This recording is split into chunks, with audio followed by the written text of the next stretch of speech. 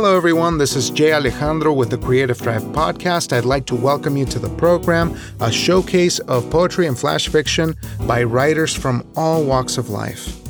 And this week, I'm happy to present single-serving episodes.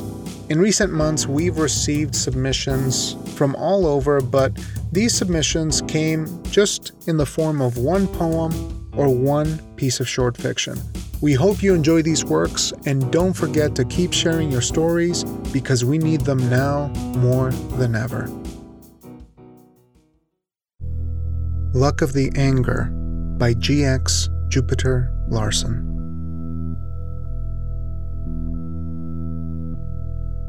The violence smiled at him, and he smiled right back at the severity of it all. Fiery explosions sent up huge curmudgeonly plumes of black smoke up over burning blasts of methylamine and ethylamine. The air felt prickly in his lungs. He had seen this happen all before. Electrically charged particles had been blown off wide and far. He was old and pale. He was toothless and so wore thorns in his blackened mouth. His mouth was full of such spiny protuberances.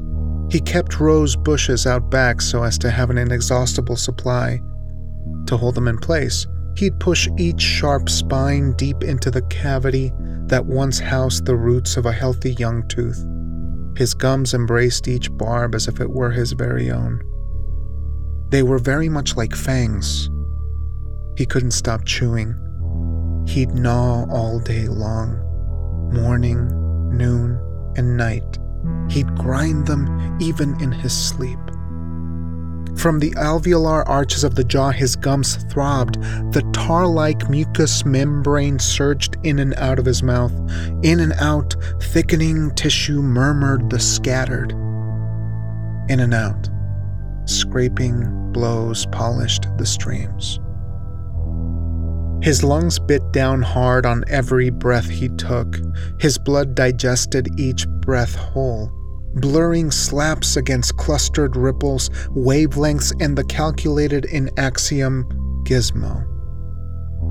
He remembered what it was like as a younger man. Hissings dropping off across paws, stumbles were blowing and knocking, each frequency fleeing, the ripple scuttle back and forth.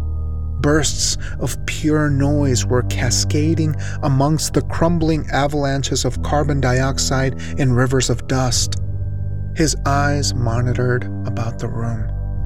The wastes and toxins that filled his lungs were splendid incandescent slabs. An involuntary spasm reached the edge of bulging bursts through scraped, clenching mucous membranes.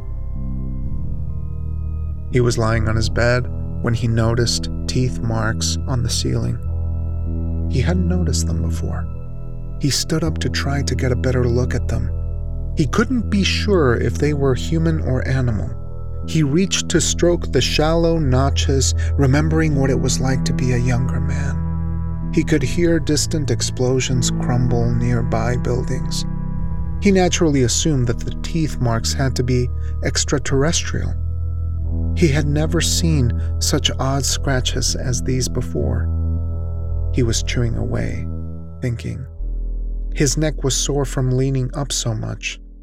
Through his fingertips, the teeth marks tasted like butterscotch.